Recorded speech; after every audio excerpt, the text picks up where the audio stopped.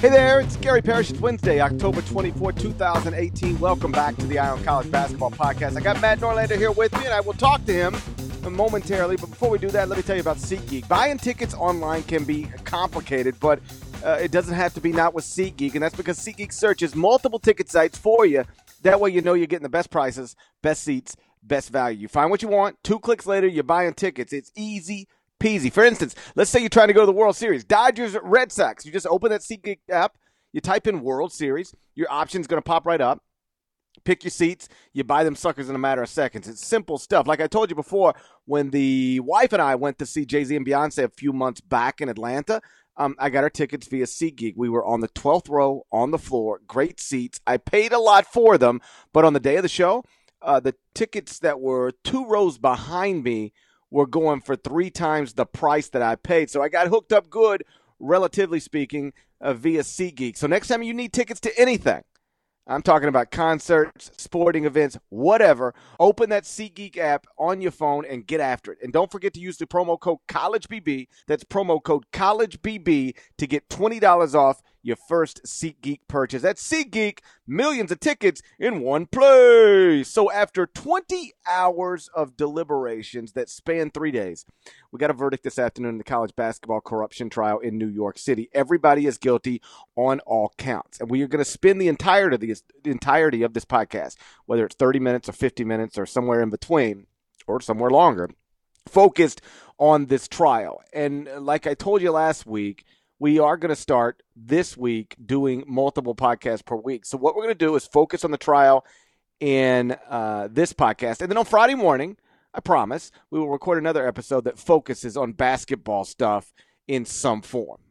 So Jim Gatto, Merle Code, and Christian Dawkins, assuming their appeals ultimately fail, found out today that they will someday serve time in federal prison. Obviously, that's going to be up to the judge, how much time. But Dan Wetzel from Yahoo Sports has reported that his sources have told him that Jim Gatto's looking at around 7 years, and Merle Code and Christian Dawkins are looking at about 3 years. And Norlander, you were inside the courtroom today when these 3 men, who, as you wrote, were optimistic as recently as Wednesday morning that perhaps this was going to go their way, when they found out from, I believe it was juror number 3, that it was not going to go their way. They are convicted felons and going to do time in federal prison, barring some sort of appeal that is successful but unlikely. What was the reaction? Did anybody cry? Because I think I would cry if I were found guilty of a federal crime that I didn't even think was a federal crime. No one cried. I was wondering if we might get a little bit of that. Now, obviously, as people are probably aware of if they've watched movies, television shows, or watched an actual trial or been in the court for one, before the jury comes in, the judge says, listen, there will be order in my court. No matter what this verdict is, everyone needs to be composed, no shrieks, no shouts, anything like that. So everyone obeyed with all that. Real quick, as I get into this, I spoke with Dawkins' lawyer, Steve Haney, on Tuesday, and he told me, I basically posited to him, if we do get a guilty verdict here for these guys, are we looking at essentially something anywhere between 6 months to 3 years? And he essentially agreed with that. Gatto will get more because he had 3 counts of guilty against him, and the other 2, Code and Dawkins, had 2. I want to add one more piece of context to this. They will go to sentencing on March 5th. They will go to sentencing in front of Judge Louis A. Kaplan, who's presided over this entire trial. As it so happens, I watched Kaplan hand out a sentencing on Tuesday. I didn't know this was going to happen. We're waiting to get what we thought was going to be a verdict on Tuesday, okay? This other case was bonkers. It was a doctor who went to Cornell and like Harvard Medical School who basically funded a brothel in Manhattan. And there's a whole bunch of details, right? It was wild. We didn't know this was going to happen. Like he shows up for sentencing. Like this was the most exciting part of Tuesday. But I bring this up because the doctor who wasn't apparently as culpable as others, like there were, I think, women involved in this that are getting deported back to Korea, okay? But he's making his case why he should be under house arrest, shouldn't have to go spend any more time in prison. I think he spent a little bit, maybe 3 months in prison. The state had recommended that he go away behind bars for, I think, more than 5 years. Obviously, the defense is saying, listen, he's paid this, and this penalty. By the way, he's helping out all these other people, kids in need. If you let him work from home, he can still do good for the community, yada, yada, yada. The judge Kaplan winds up giving him 1 year and 1 day in prison, which was a lot less than the recommended time from the prosecution, and it was less time than, I guess, there's some sort of book that recommends, if you make this kind of violation or found guilty, this is really the amount of time that we recommend is fair or whatever, but the judge ultimately gets to interpret all that. So I bring that up to say, if predictions are that, Dawkins and Code would be 2 or 3 years and Gatto would be 6 or 7, if Judge Kaplan looks at what happened here, sees that none of them had previous criminal records, he could opt to be a little bit lenient, and perhaps they don't go to jail for nearly as long as some people are expecting. And then for however long they go, what I don't know is how soon they might be up to get out on parole. That stuff is to be determined down the road. But I think that's just one important piece of context there that to keep in mind. There's a lot to get to here, Parrish. But I want to serve this back to you real quick before we get into, I talk with Dawkins, I talk with Merle Code Sr., talk with some of the lawyers. Before we get into all that, I thought that we were going to get not guilties for Dawkins and Code, and I thought Gatto was going to get a guilty. Right before they announced the verdict, I thought the juror was going to say not guilty. I wasn't surprised, but if you had made me guess 1 second before I heard it, I was going to say he was going to say not guilty. I was looking at the juror's hands to see if his hands were shaking on the paper because I thought, well, if it's guilty, he might be nervous delivering this life-altering news to these people that he doesn't even know.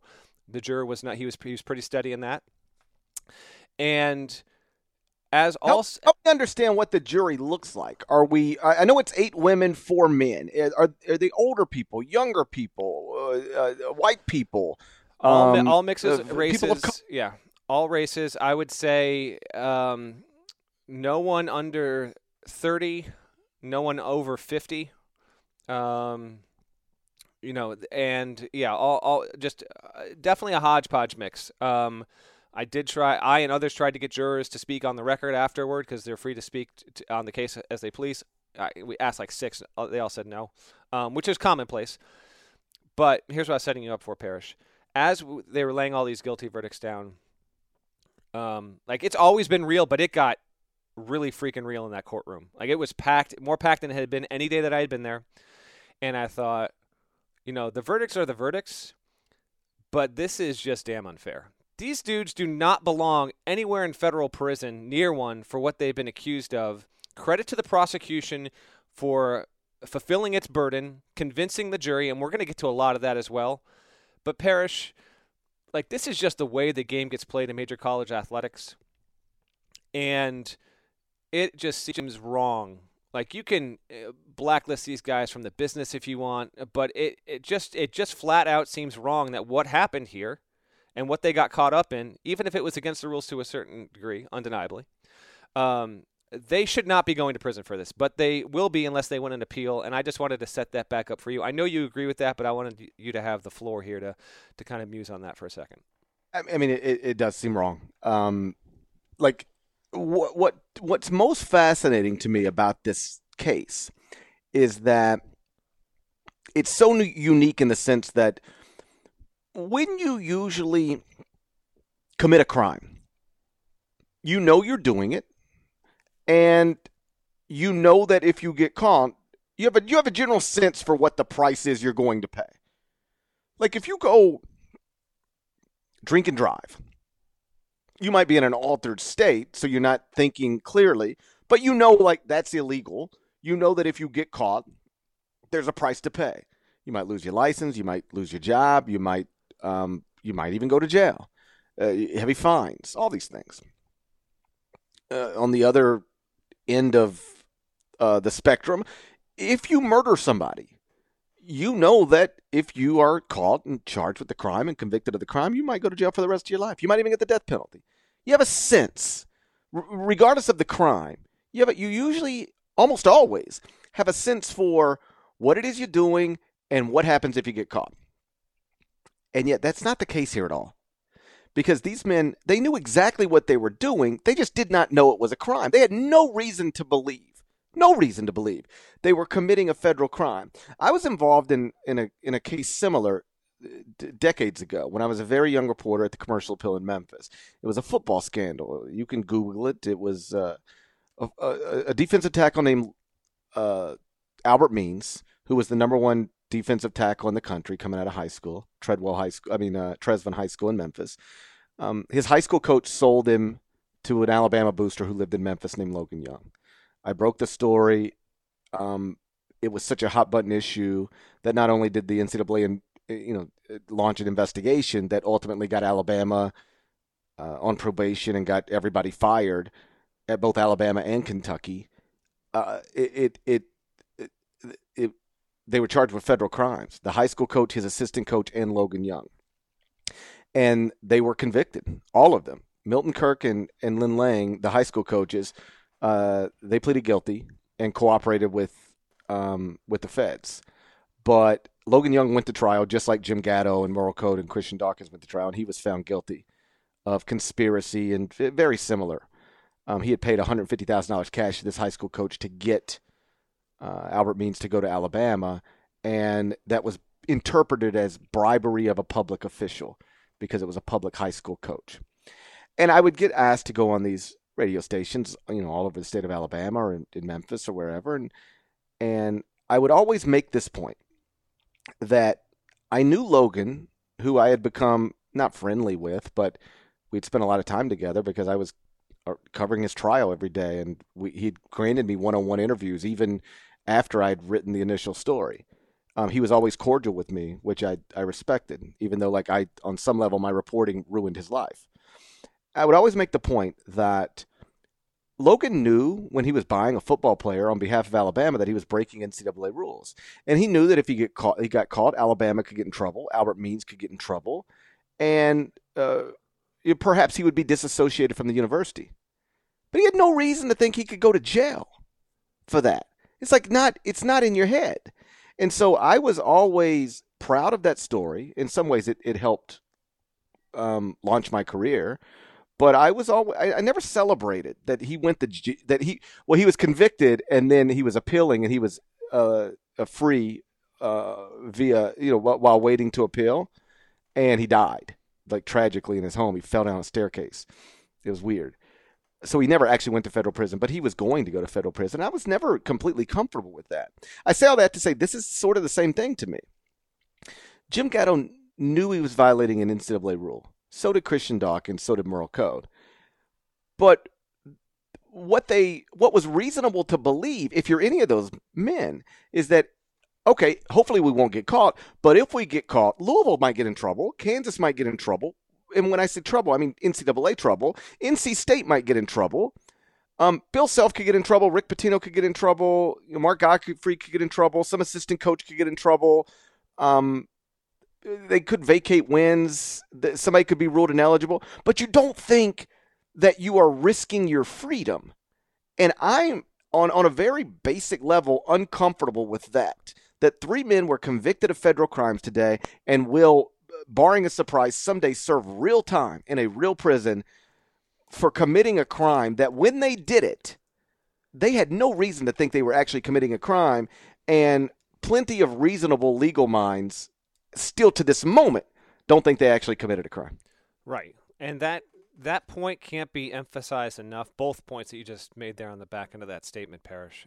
There's still plenty of dispute over this, and there will remain dispute, argument over what happened here was truly a federal crime or not. I do think, we'll get to this a little bit later, you wrote a column on this, I do think it can have real impact on cheating that happens in college basketball, because today it legitimized the stakes in a way that it just simply never have been before. But I couldn't help but wonder this as I made my way out of the courtroom, was working on the Newser and wrote the column.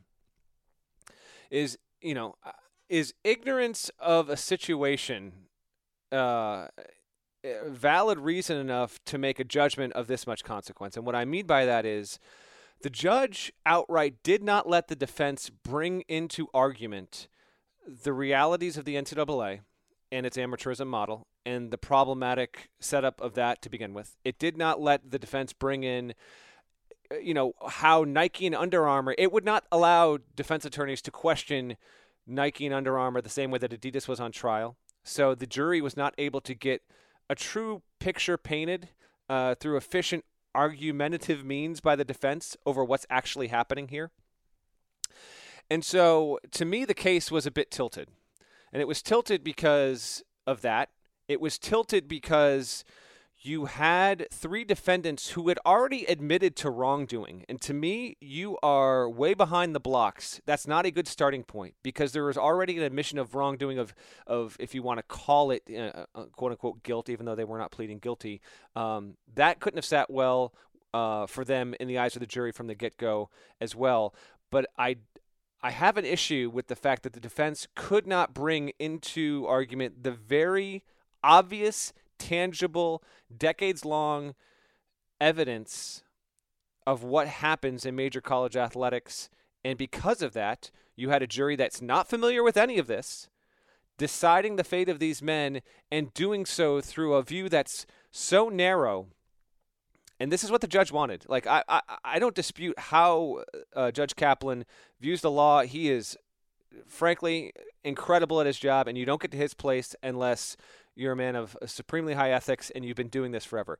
But I think in this case, the outcome was just skewed to the point where the jury did not have all of the information that it should have had. I can't say that if it did, we would have had different verdicts or not. I tend to believe that the discussions might have gone even longer, and the deliberations went twice or three times as long as people were expecting. But that was one of the biggest issues I had with all this, and it circles back to the point I made on a couple podcasts ago. If you were sitting in that courtroom and you watched the prosecution execute its direct examination of its witnesses, and then you watched how the defense was not able to be nearly as fluid in what it wanted to do, it was impossible to walk away from that thinking that the defense and the prosecution were like trading even blows. It just wasn't happening. And then you add on to all of that none of the defendants go on the stand. They didn't bring witnesses to speak so that the defense could have direct examination. And I think that is why when they left for their deliberations, when closing arguments were made, it really played a strong hand against the defendants in this case. And I have more thoughts, but I'll kind of pause it right there and toss it back to you. Listen, I'm not a judge or a lawyer, and and trust me, I got enough lawyers on Twitter reminding me I'm not a lawyer. But it does from my perspective seems wrong to not allow the defense to properly explain by presenting evidence that, hey, this is the way things get done. My wife listened to our last podcast, and I only bring her up because she would be a lot like a juror in the sense that she doesn't know the ins and outs of the way grassroots basketball works.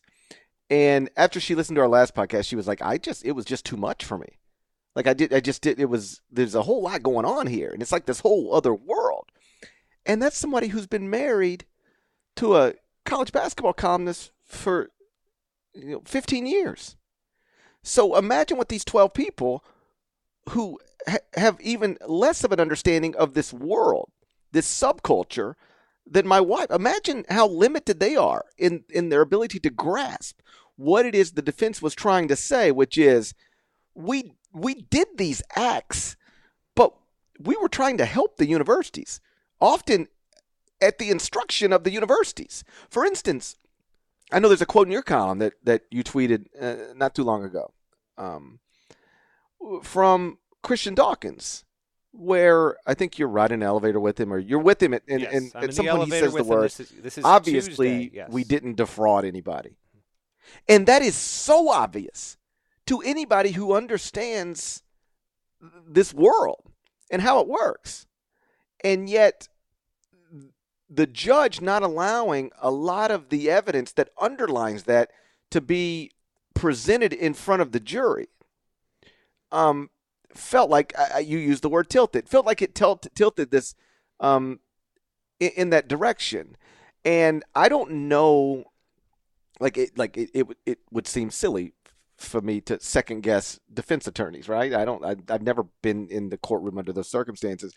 But you wonder if it, and that's all, I'm just wondering. I'm not insisting, I'm just wondering.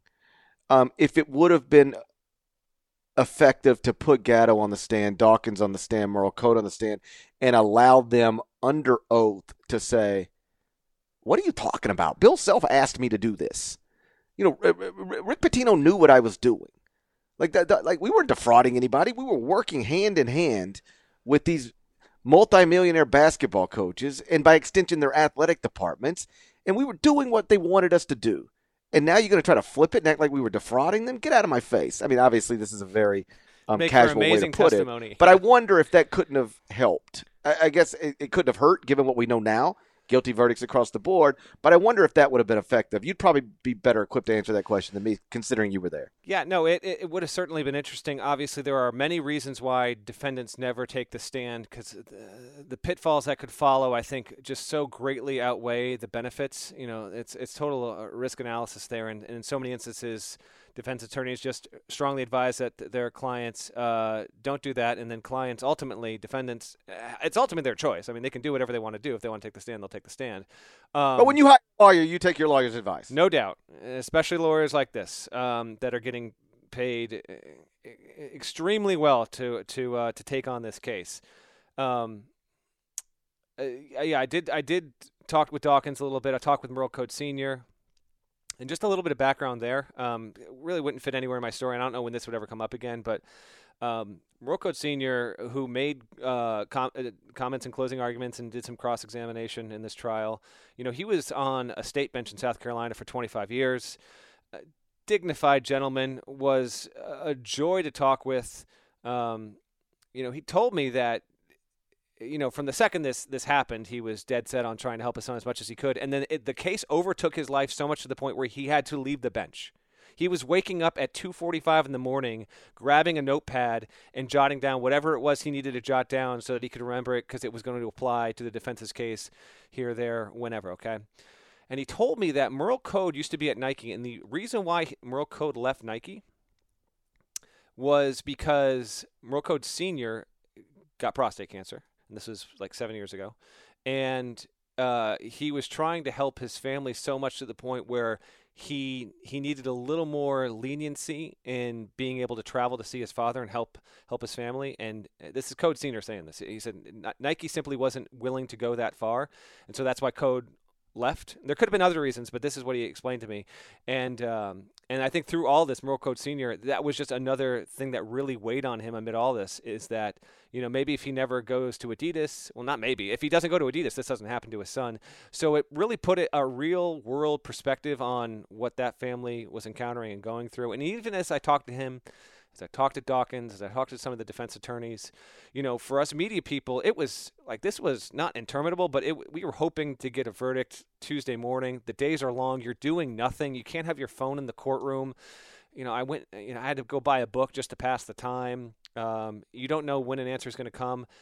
But everyone with the defense, the prosecution was kind of like here or there. They weren't really around that much. Defense was in and around the courtroom. If I'd go down to the cafeteria, they were loose. Like, things were just, you felt like things were going good. They weren't assuming they were getting off or anything, but there was a confidence in that they presented their case well. And so that's what made the verdict reveal, I think, all the more devastating, because while they were all keeping their minds open to that reality, it was, I think, worsened by the fact that this wasn't something that came swiftly on Monday afternoon. The jurors, to their credit, took a lot of this so seriously to the point where who knows what they debated. Who knows if this started 8-4 in favor of not guilty and then the 4 swayed them to the other side, or if it was 11-1 guilty from the start and one person had to be convinced. We don't know what exactly was said in there and may never know. But the bottom line is this: this story is a thing, and Gatto and Code and Dawkins stand to go to prison because federal funds got messed with. And just like the IRS, if you are going to mess around with the government's money, the government is going to come at you fangs out, okay? You can criticize the case all you want, say it's flimsy as hell. The jury disagrees with you there. But this is about taking state universities receiving federal funding for scholarships in cost of attendance, etc., and defrauding them by putting players who would be ineligible on their rosters. We can argue for 17 hours on this about the realities of what the schools knew what was happening. But that fact was further muddied by the lack of definition over what a university actually is. Is Rick Pitino the University of Louisville? Is Bill Self the University of Kansas? Are those coaching staffs? Yeah, for all intents and purposes, they are, okay? They absolutely are.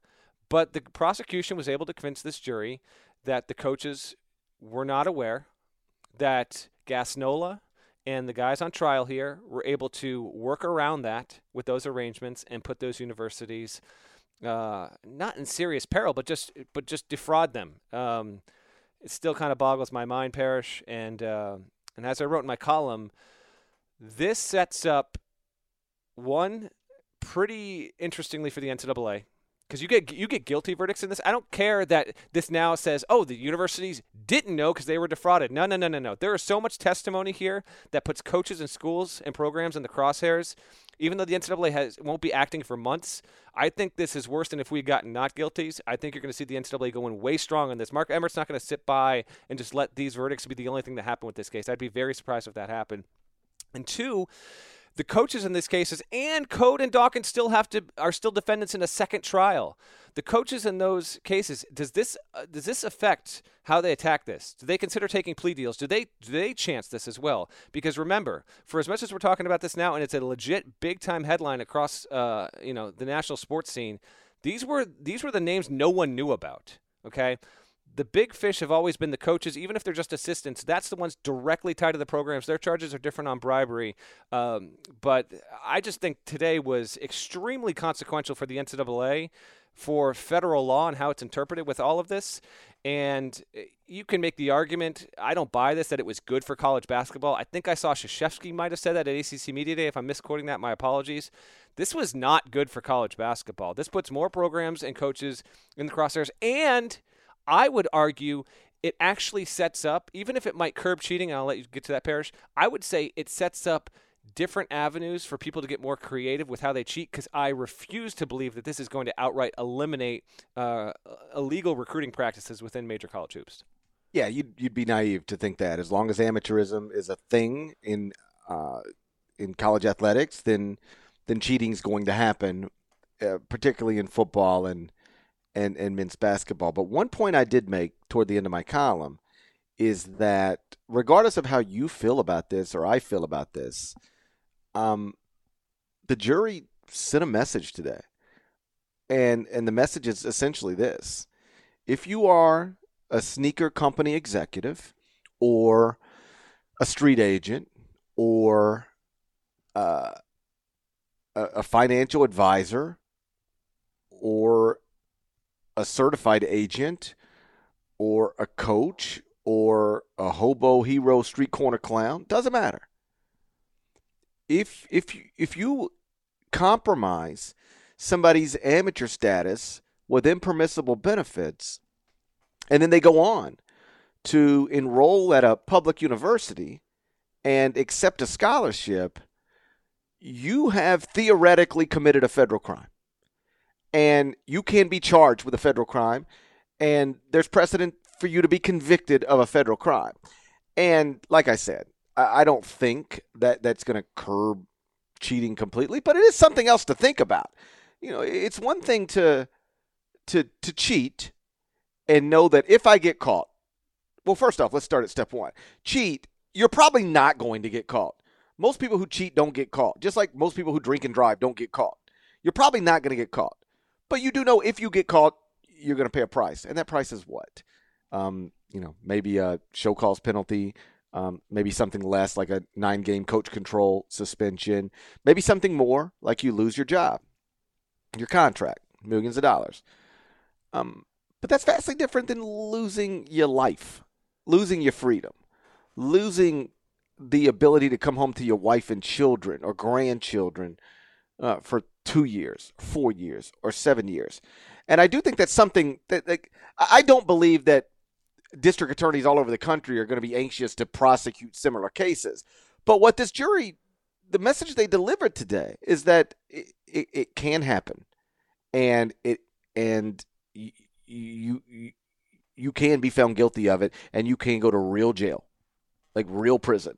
And that is something that you'd probably have to think about if you were somebody who operates in this world, right? Unquestionably, this changes the paradigm, to use a cliche. It just undeniably does. This now puts going to prison into the equation, and that is obviously going to make an impact. What's interesting with Adidas here is, I was told by someone extremely familiar with just the greater landscape of the company on the whole. If you're curious how much this has affected Adidas overall, the answer is almost none. Adidas basketball, I was told, if you were to take the valuation of Adidas and its priorities and how much money is allocated, it's like 2-3% total. Like, they're more concerned with soccer. They're more concerned with Kanye, just so many other celebrities, ambassadors, major athletes. I think I still don't have my Yeezys and my King Push sneakers. That's right. Exactly. Yeah. That's what they're more concerned with. So this, I got sneakers on the right when it says King and on the left when it says Push. I do not. But anyway, it hasn't affected Adidas' stock price. So from that perspective, if you're involved in this world, it's going to make you think twice. But if you're wondering how this has really changed things for that company overall, it's a global sports company, and this will no doubt be brought up in meetings. But it's the 6 or 7 most important people at Adidas are not getting briefed on this daily, if not weekly. Okay, they're probably no doubt aware of what happened with the verdicts, but it was interesting to get more perspective on how little this mattered to the company versus what people thought when the story broke. Now, it matters basically everywhere else beyond that, and I find it disheartening that you're going to have the NCAA taking, I think, inevitably a lot of the stuff that was said under oath, but might not necessarily be extensively corroborated through evidence that was that was shown in trial, and using that to litigate its own punishments. This is probably a discussion for another time when we get there with the NCAA, but I think that's going to play a big part. And then obviously what's to come in the second trial with Chuck Person, the third trial, Book Richardson, Tony Bland, Lamont Evans, the former assistants at their schools. Yeah, man, it's just a watershed day, man. Like, when this story broke in September of 2017, there was rightfully a lot of reaction, but there was also a lot of, okay, after the immediacy of all this, like, what does the government really have here?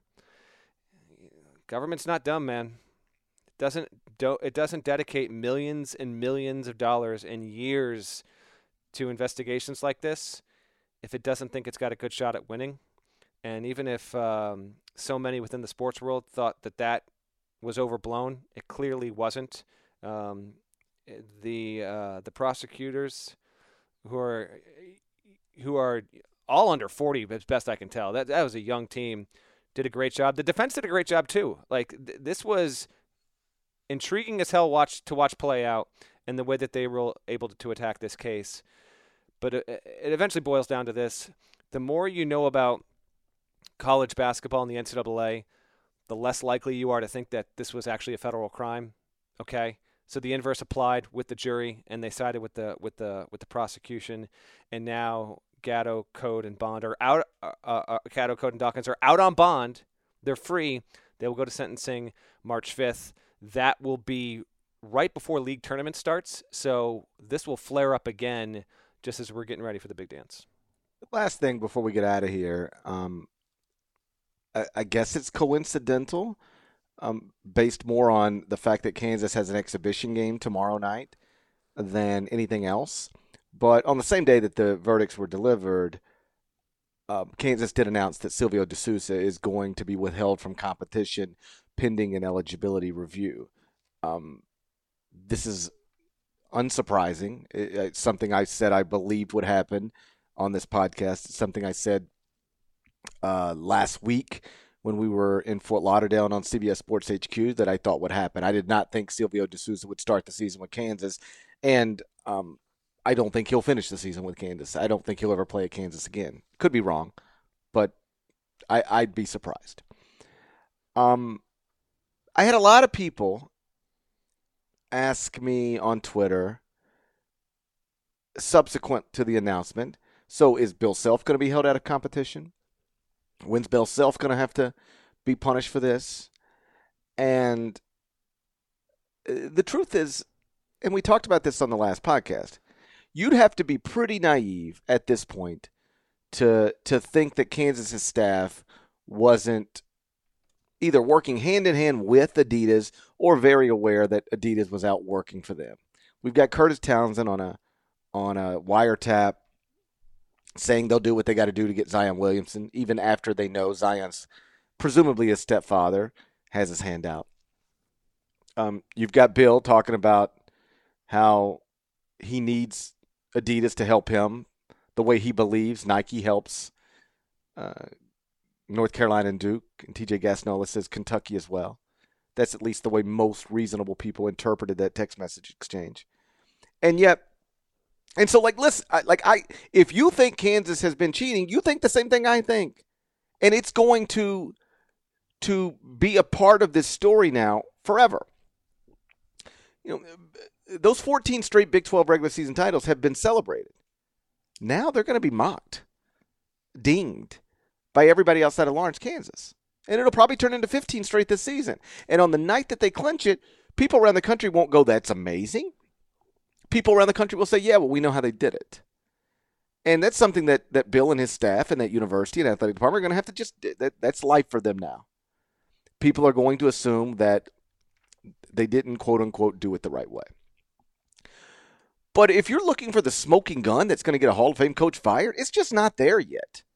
I know what that text message exchange between TJ Gassnola and Bill Self says to me and most people. But Bill Self can stand up and say, you can read into it whatever you want to read into it. But I didn't tell TJ Gassnola to go buy me a player. I didn't tell him to break rules. And he didn't tell me he was breaking rules.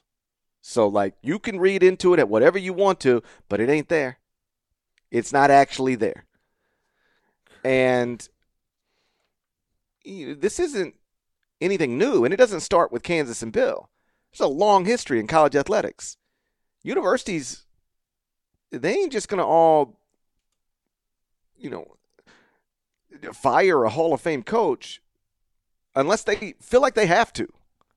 Why is Urban Meyer still coaching at Ohio State? Because he's awesome at his job. And Ohio State hasn't reached the point where they feel like they have no choice. Jim Boeheim's been through a major NCAA investigation. Had to vacate wins. Still the head coach there. Why? Because he's awesome at his job. Roy Williams, and I know it wasn't technically this, but to most reasonable minds, there was an academic scandal at North Carolina. And he's still the coach there because he's awesome at his job. Rick Pitino survived a personal scandal and then a professional scandal because he was awesome at his job. And then another professional scandal on top of the other one so quickly, it was Louisville then reached the point. We can't, okay, it's time. We got to go. But we're not there yet with Kansas and Bill Self. We might not ever get there. And so I understand why if you hate Kansas or just aren't a Kansas fan, why you think it's unfair that Silvio De Sousa could be basically removed from competition because of some stuff that probably, as long as we're being honest, happened above his head between a Guardian and Adidas and happened with Kansas's knowledge on some level. I can understand why you might find it frustrating and perhaps even wrong that he's going to be held out of games and Bill Self's going to be coaching the Jayhawks tomorrow night inside Allen Fieldhouse. But that's just the way this sport works. I'm not saying it's fair or right. I'm just saying it's not unique to Kansas. If you are awesome at your job, your university will continue to employ you until it feels like it has no choice. And up until this moment, there is nothing that's come out that puts Kansas in a position where they feel like they have no choice. In fact, the chancellor released a statement late this afternoon. And in that statement, he said, we stand by Bill Self.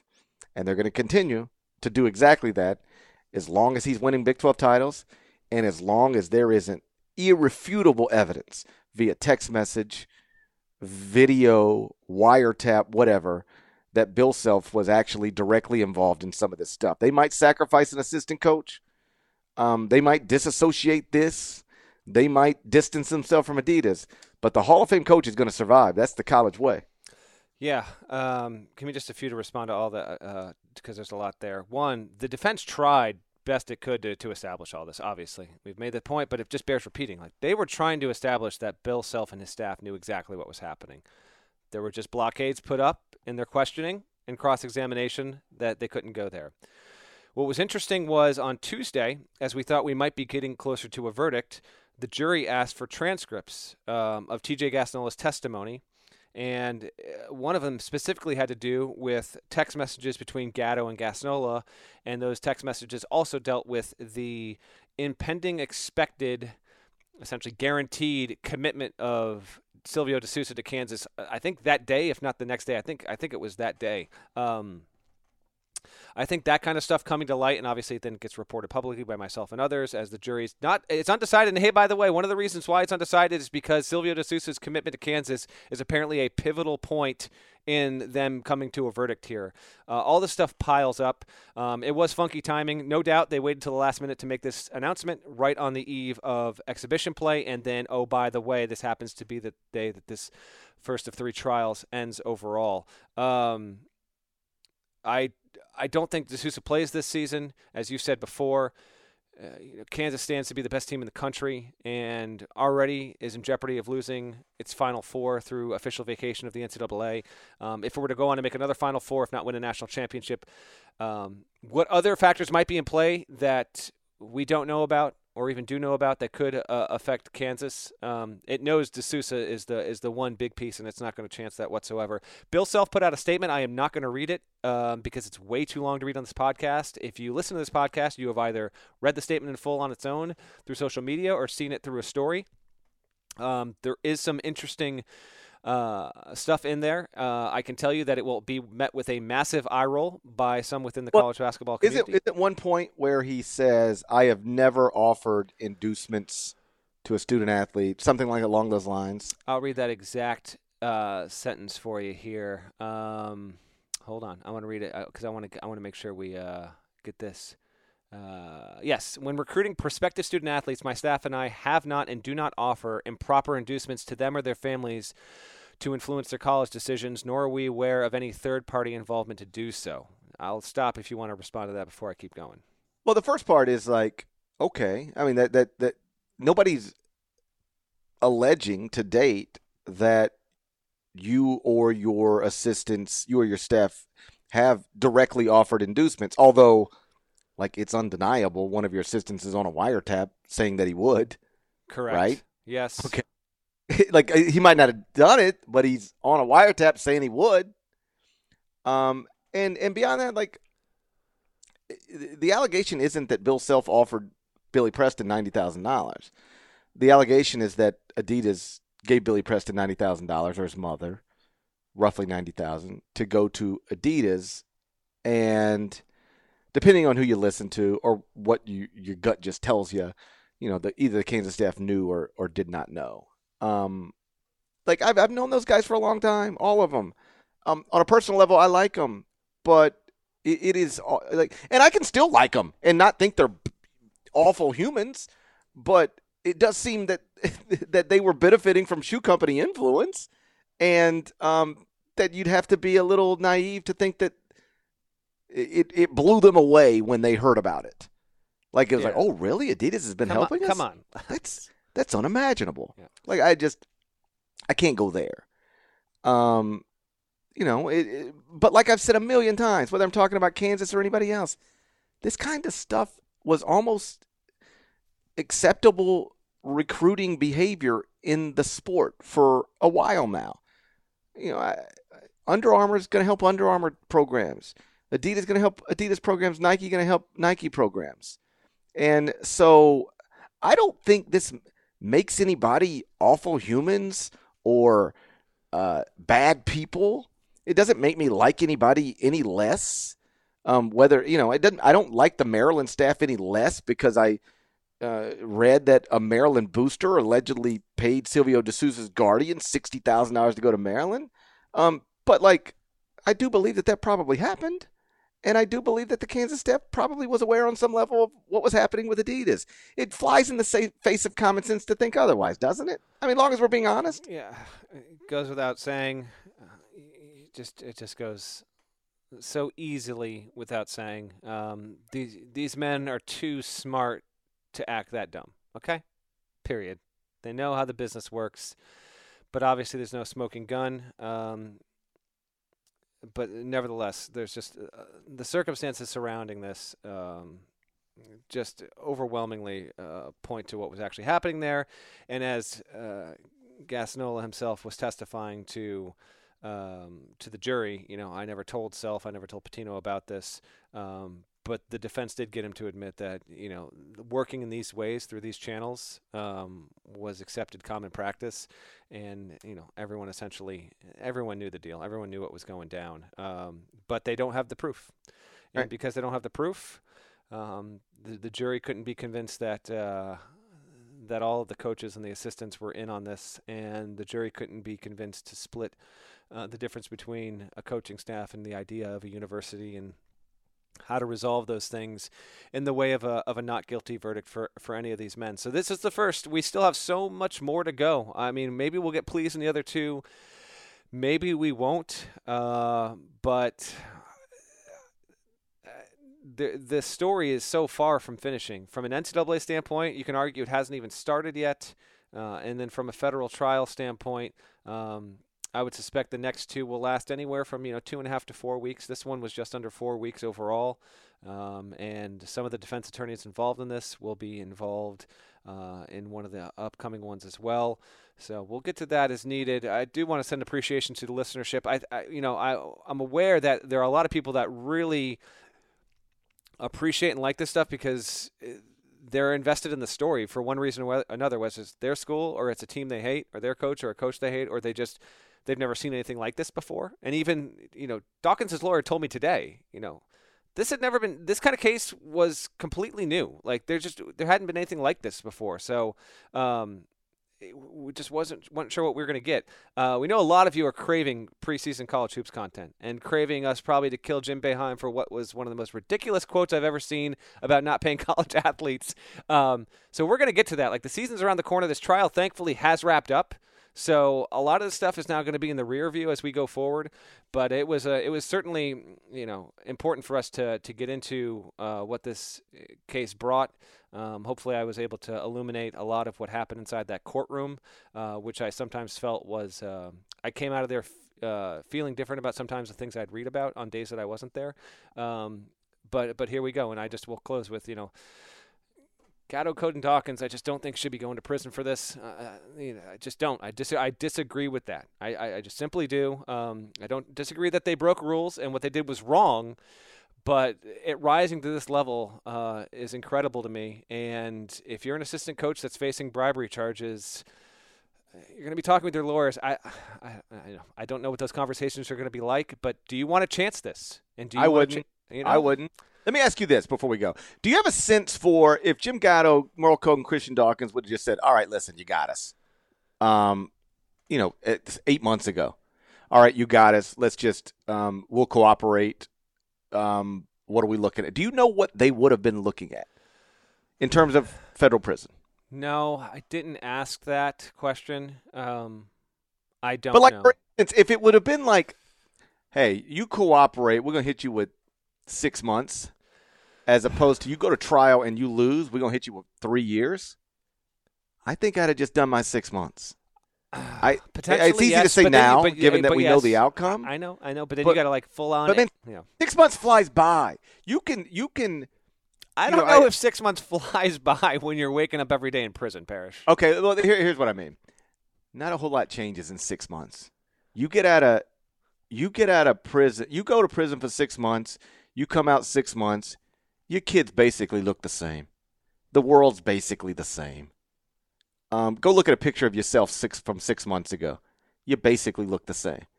7 years? A lot of things change in 7 years. Can we see a picture of you 7 years ago, Parrish? Yeah. Okay, maybe I change a lot in 7 years or 6 months, but No, not 6 months. I'm just joshing with you. No, I get you. Remains to be seen. my point is, like, you can chalk like, people go away from their families to film a movie for 6 months. Like, you can be away for 6 months and, like, your world doesn't change necessarily. But 6 years? 5 years? Like that, like that's just, I think if you'd have told me that the stakes are this high, I'd have probably just said, you know what, I'll just do my 6 months and be done with it. Again, easy for me to say. I didn't really have to make that decision, and I know what the verdict was now. But my point is, if I'm Chuck Person, if I'm Book Richardson, I don't know if I want to chance this. A jury just found dudes guilty of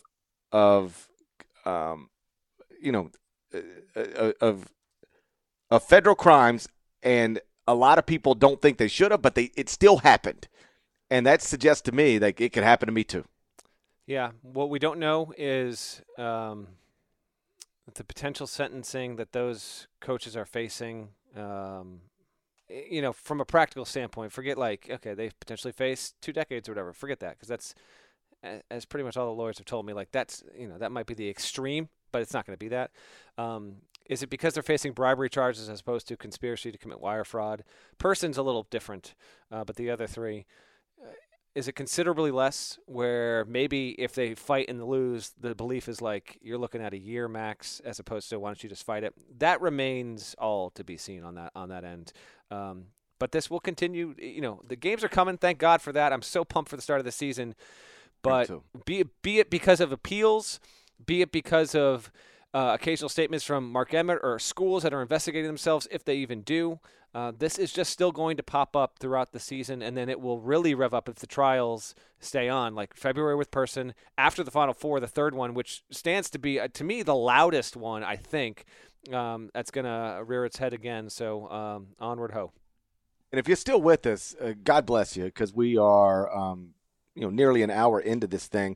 And like I said, we will record again on Friday morning, and I promise we'll talk about actual basketball stuff. The exhibitions will be are underway. Duke had one last night. Zion was blocking things off the backboard.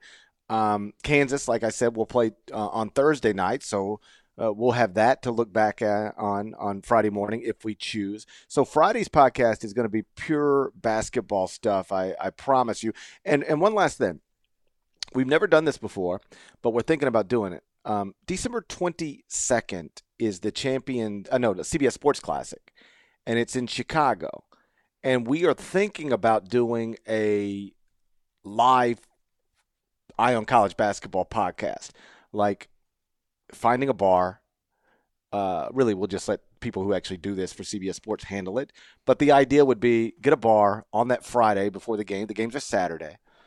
At United Center, get a bar on that Friday and record a podcast, in front of a crowd. Let us know if that's something that makes sense to you guys. I did something with my radio show recently, similar to that, and it was an incredible success. Like, it was humbling to see that many people show up just to listen to me talk to another human being. But like we think it might work for the podcast, particularly on the eve of an event that we're both going to be at, and by extension, a lot of college basketball fans are going to be at. So if that's something that makes sense to you, let us know on Twitter. And if you haven't read our columns yet, we both wrote today about these guilty verdicts. You can find that cbssports.com or on my Twitter feed or on Norlander's Twitter feed. You want to shut up and go watch some baseball? Shout out to Devin Downey. Shout out to the baseball. Shout out to October. Shout out to Chester, South Carolina. Shouts to Terry M. Infantigo. Shouts to Larnell. He's the legend. And remember, go subscribe to the Eye on College Basketball Podcast via Apple Podcast. Then rate it favorably. And when I say favorably, let me get more specific.